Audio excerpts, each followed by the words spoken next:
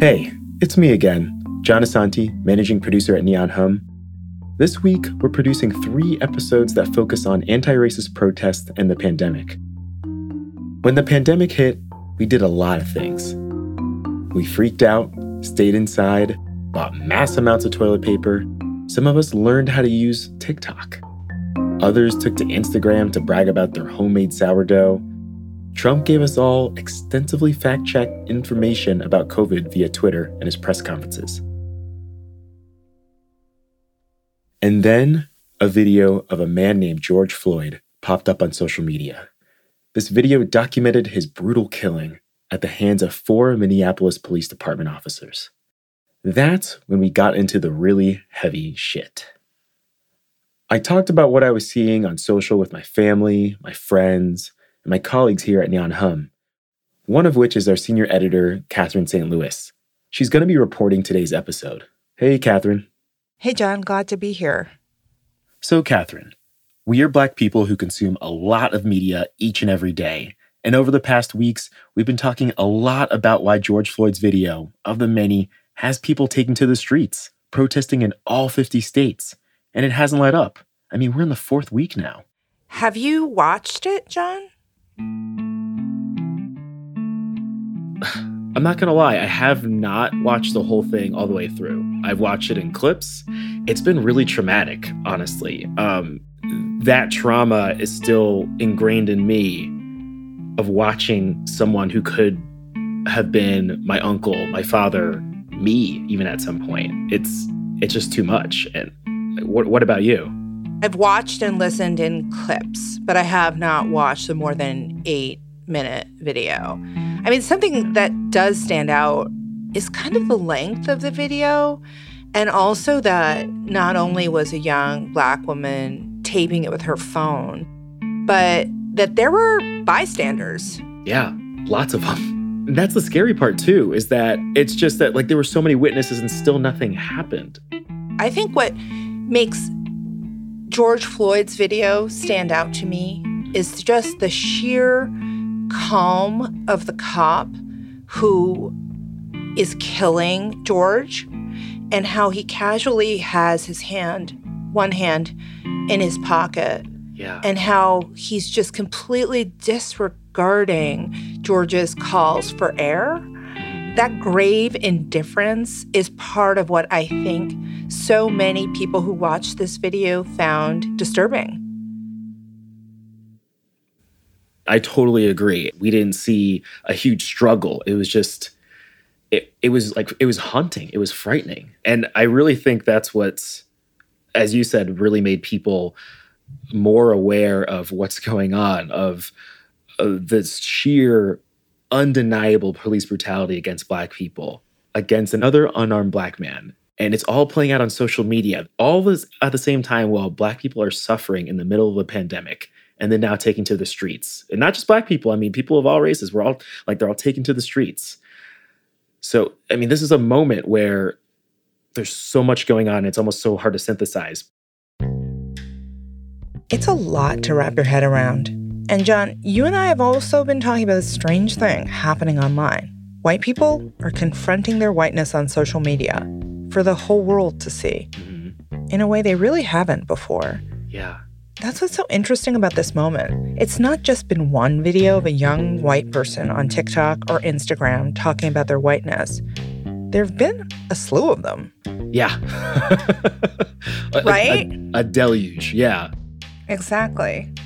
To me, it seems like there are a lot of younger people who are doing this. I don't know all the ages of these people, but maybe, teenagers, young adults who are learning about what the true meaning of the color of their skin grants them.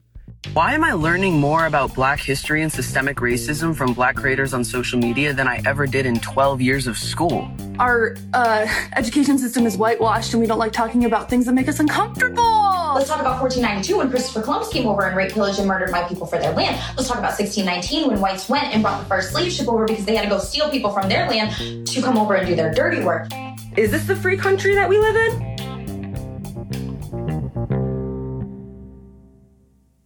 So here's the thing.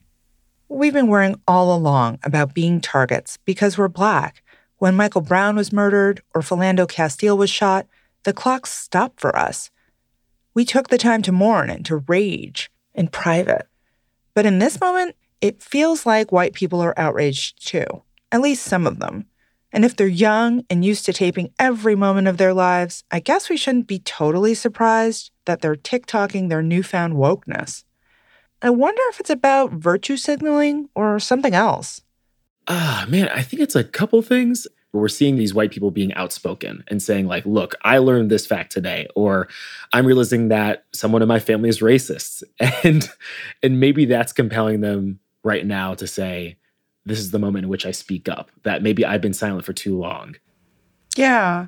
I also think, I'm middle-aged, so I think about all of the changes of hearts that aren't being videotaped right now. Mm-hmm. Like, there is no 45-year-old who's like, let me just hit TikTok right now because I'm having an argument with a racist relative. Like, that's just not happening. Right.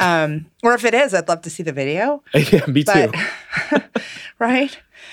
So it is kind of a particular age group of folks who are going through an awakening right now and wanting to show what they've learned, but also feeling a little lost. And I know that you talked to someone about this phenomenon recently, and to help make sense of this moment a little. I talked to Julia Craven. She covers racism for Slate Magazine. We deconstructed the videos and talked about why this moment feels different from the protests in Ferguson 6 years ago. And we talked about being Black. Being Black is honestly pretty lit when you think about it, right? It's like we have a great cultural experience. But the stress of anti-Black racism really wears me down. From Neon Hum Media, this is Telescope. Every Monday, Wednesday, and Friday, we bring you stories of people who are far away, up close, and how each of us is learning to live through this moment and this pandemic. Today, Catherine has a story on how social media is sparking real-time, person-to-person, very public conversations about the anti-racism protests and the global pandemic, and how those two experiences are affecting people's actions, behaviors, and emotions.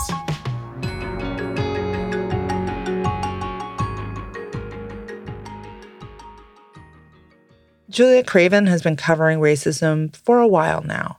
So the first thing I wanted to know was, what makes this moment different?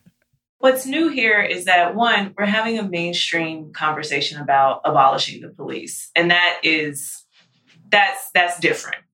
And that conversation is happening in the middle of what is rapidly becoming a generational moment for civil rights. And we're in a pandemic. Hundreds of thousands of Americans have lost their lives. Millions have lost their jobs. I think that a lot of factors just collided with one another. And people are out there in the streets because they're angry. They're angry about George Floyd. They're angry about how the government, let's say, didn't handle the pandemic. And the people who were disproportionately affected by the pandemic were Black people. So, yeah, there's a lot of things that's different right now. What also feels different are the videos and TikToks of young white people either confronting their parents about racism or just speaking to their whiteness. I wanted to know what Julia thought about this. I think the generation after me, I think Generation Z. They're Z, right? They are Z. Generation Z. I think they just have a lot more access to resources than I think older generations did. In terms of, I can go online and I can Google something and it's like, oh, I want to learn about this thing and I can learn about it. And so I think that's why we're seeing a lot of younger kids, particularly young white kids, really kind of go at their parents about racism, is because they exist in an online world where that is something that is talked about and is talked about a bit more honestly. And Black Lives Matter, while very much being a on-the-ground movement, has really strong roots online. And yet some of these videos are so intimate. I mean, we've all had deep and unabiding arguments and with our parents, but it would never occur to me to take such an intimate moment and blast it out there.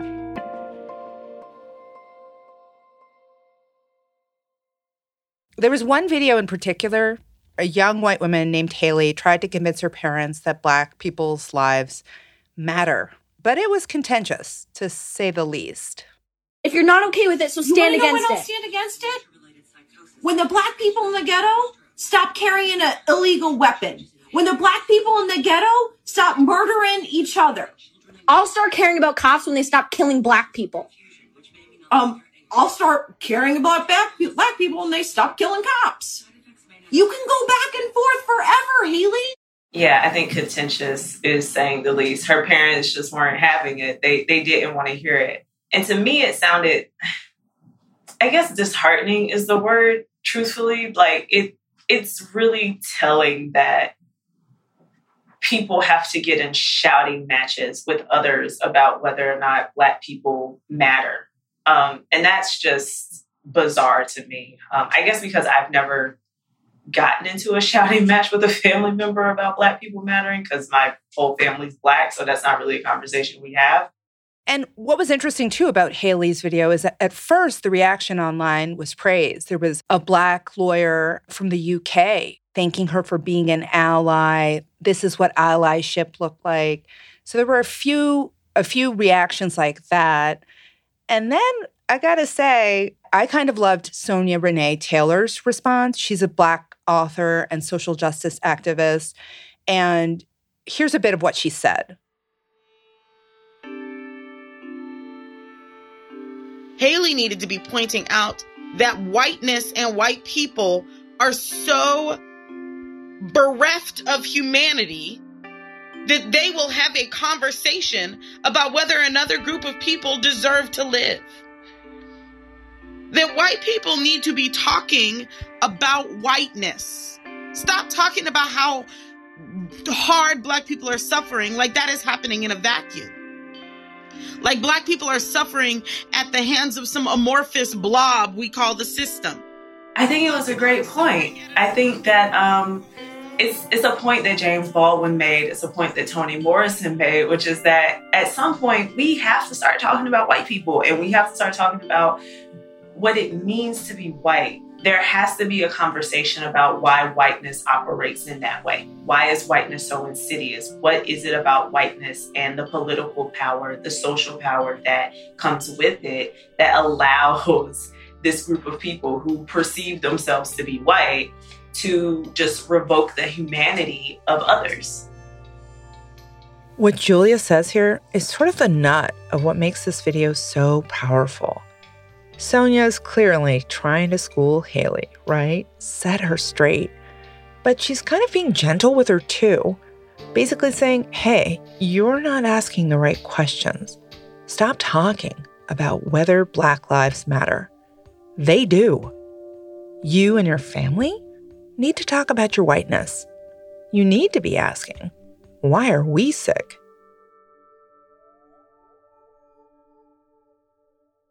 Julia says Sonia's tone in this video is familiar.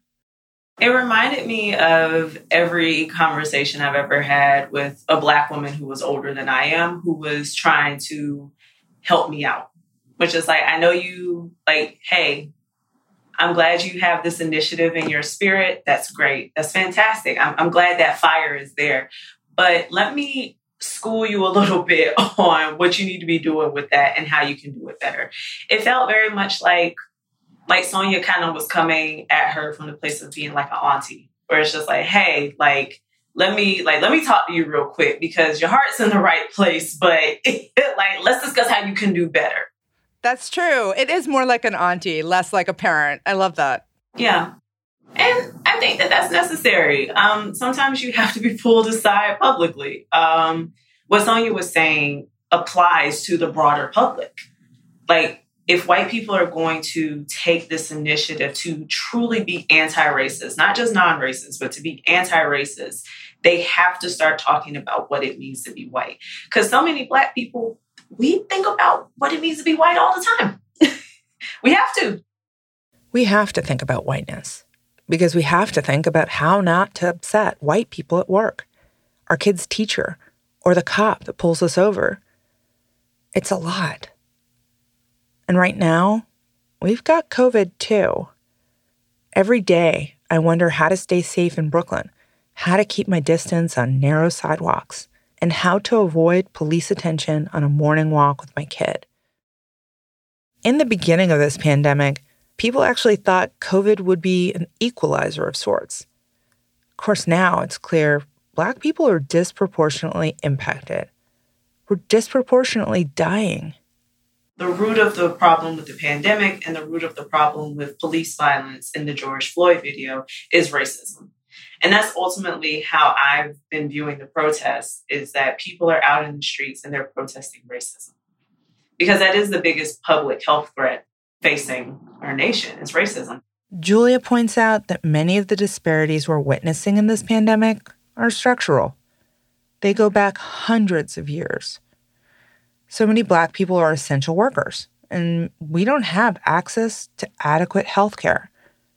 Redlining made it impossible for Black people to buy homes in certain areas. And the long arc of that policy made it so COVID testing is now not readily available in places where Black people live. Some young people are learning about all of this for the first time, and their reactions are playing out online. One of those videos really stuck out to me. A white mom posted a TikTok of her Black daughter realizing what it meant to be Black. She's crying, so it's hard to hear her exact words, but she's saying, "I could die because of the color of my skin?"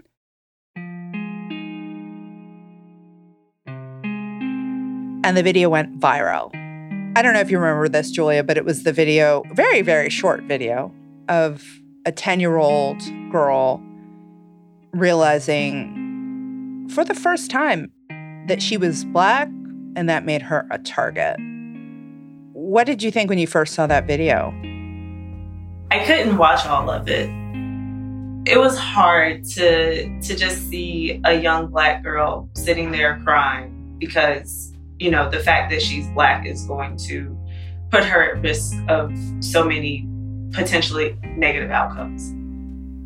Yeah, it's true. Do you feel like 10 years old seems like rather late to be learning the lesson that that young girl learned? By the time I was in first grade, had been called an Oreo.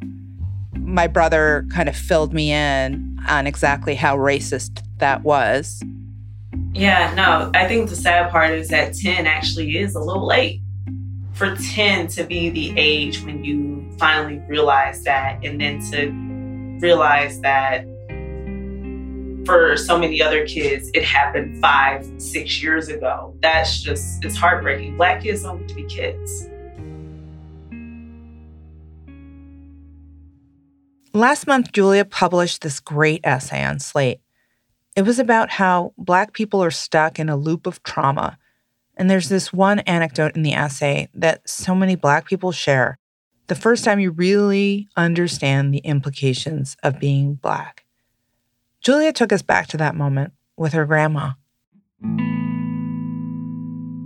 I had no concept of being followed in a store because I was a Black kid running around picking stuff up.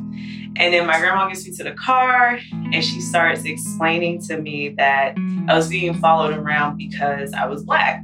And I just didn't really understand what she meant. I didn't get it. Wow. I mean, you were 7, so that is quite young. But you wrote that moment kind of taught you that you always have to be prepared for something bad to happen. Yes. That's part of what it means to be Black in America. Yes. When I was in kindergarten, so probably about 5, I had a white teacher who kept locking me in the adjacent bathroom to this kindergarten for hours at a time. She would always say that I had done something wrong, but it took me a really long time to realize what was really going on. And what's heartbreaking is I never told my parents. I didn't tell either of them. So it only occurred to me that that was racism. I don't know. I think I was a teenager. So yeah, I think for a lot of us, it's an early reckoning. And that's what made that video so painful, and probably what made it go viral, is because that's such an intimate moment that's usually not taped. Right. How do you think racist experiences from our past inform like your days now? I mean, I think that being Black is one of the reasons why I'm just so stressed out. It's not that Blackness stresses me out. I mean, being Black is honestly pretty lit when you think about it, right? It's like we have a great cultural experience. But the stress of anti-Black racism really wears me down. And then I think about how that stress is weathering my body and how I'm already kind of susceptible to comorbidities and just all these other awful things because of the stress that comes along with racism. And then that further stresses me out. And it's just like a cycle. It's a spiral, and it feels like a downward spiral every day. Is there anything that gives you solace about having one of the things that we're seeing on social media now, so many people of all different races marching to show that Black Lives Matter, protesting to say, defund the police. If they keep killing our Black brothers and sisters, then defund them. I mean, does that kind of give you hope? It makes me cautiously optimistic. I think that it takes more than protesting. Protesting is an incredible show of solidarity. But when I say it takes more than protesting, what I mean is that there has to be conversations within the household, like with Haley, right? Like Haley might not be anti-Black, Haley might not be racist, but she has to start or continue holding her family accountable for that. And it's not enough to be non-racist. You have to be actively anti-racist. So if those types of narratives and conversations are happening at home, fantastic. But all in all, I mean, it's a good sign. Yeah. Thanks for your time. This was great. Thank you for having me. This conversation felt very cathartic. Same. I like my interviews to be part therapies. I'm only half joking. Thanks to Julia Craven for taking the time to talk with us today. Do you ever wonder how celebrities order food? Like, is Sarah Paulson a Diet Coke or a regular Coke girlie? Some peasant Coke? No. Or how does Sofia Vergara order a pizza? No tomatoes. I cannot eat tomatoes. Yes. Are you cool with mushrooms? Not really. Okay. If these are the details you need, and I know you do, I have the podcast for you. I'm Jesse Tyler Ferguson, and on my podcast, Dinners on Me, I take some notable friends of mine out to dinners in Los Angeles and New York City. Listen wherever you get your podcasts. That thing was delicious.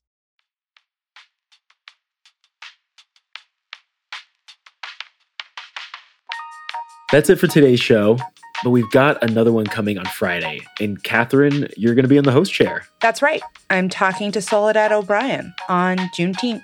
Amazing. All right, well, I'm John Asante. And I'm Catherine St. Louis. Until next time.